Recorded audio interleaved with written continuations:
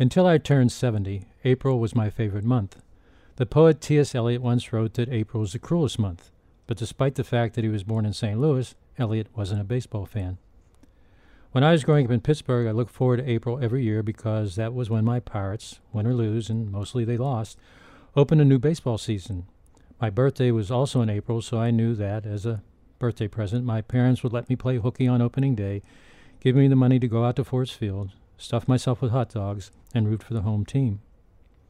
It was also in April that the playing fields in Pittsburgh began to thaw out, and in between April showers, my baseball buddies and I would begin our spring ritual of throwing, catching, and hitting a baseball, and dreaming someday of playing for the Pirates. In 2009, the year that I turned 70, and started putting together a bucket list, the organizers of the Pittsburgh Marathon, several years after losing their sponsor and suspending the event, announced that, with the support of a new sponsor, they were reviving the marathon. Proving there really is no fool like a 70-year-old fool, I decided to put running in the Pittsburgh Marathon at the top of my list. When I told my wife Anita what I wanted to do, she just shook her head and asked where I kept my life insurance policies. When Anita called our son Stephen to give him the news, his wife Anna, an emergency room nurse who occasionally helps stricken runners at ultramarathons, yelled, "Your father's crazy. He's going to die." Once I decided to run in the Pittsburgh Marathon, I compounded my foolishness by writing an op-ed piece for the Pittsburgh Post-Gazette titled "Born to Run in the Pittsburgh Marathon." Within hours, I began receiving emails from veteran marathon runners telling me that runners often don't make it through their first marathon, let alone a foolhardy 70-year-old. They were, however, going to do everything possible to help me get ready for the marathon so that I could at least survive the ordeal.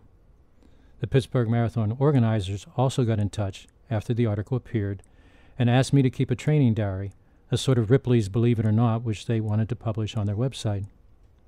So for months I shuffled my way around SIU's Campus Lake. It takes 12 times around its 2.2-mile path to equal a marathon, and trolled campus back roads in search of a hill.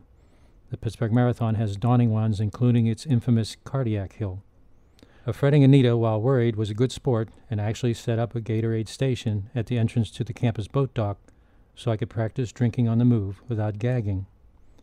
The good news is that I not only ran in the Pittsburgh Marathon, I finished the race, though at the end I kept looking down because I couldn't feel my feet. When I stumbled across the finish line, Anita was there to give me a hug and whisper in my ear, "Don't you ever do this to me again." The bad news is that my daughter Anne, inspired by her crazy father, decided she wanted to run in marathons and the two of us should make the Pittsburgh Marathon an annual event. The compromise with her mother was that Anne and I would run together, but only a half rather than a full marathon.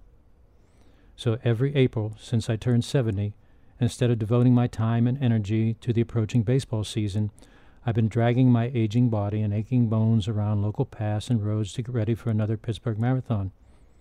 I guess T.S. Eliot may have had it right after all. April can be the cruelest month, especially if you're an ancient marathoner. This is Pete Peterson for Reading Baseball.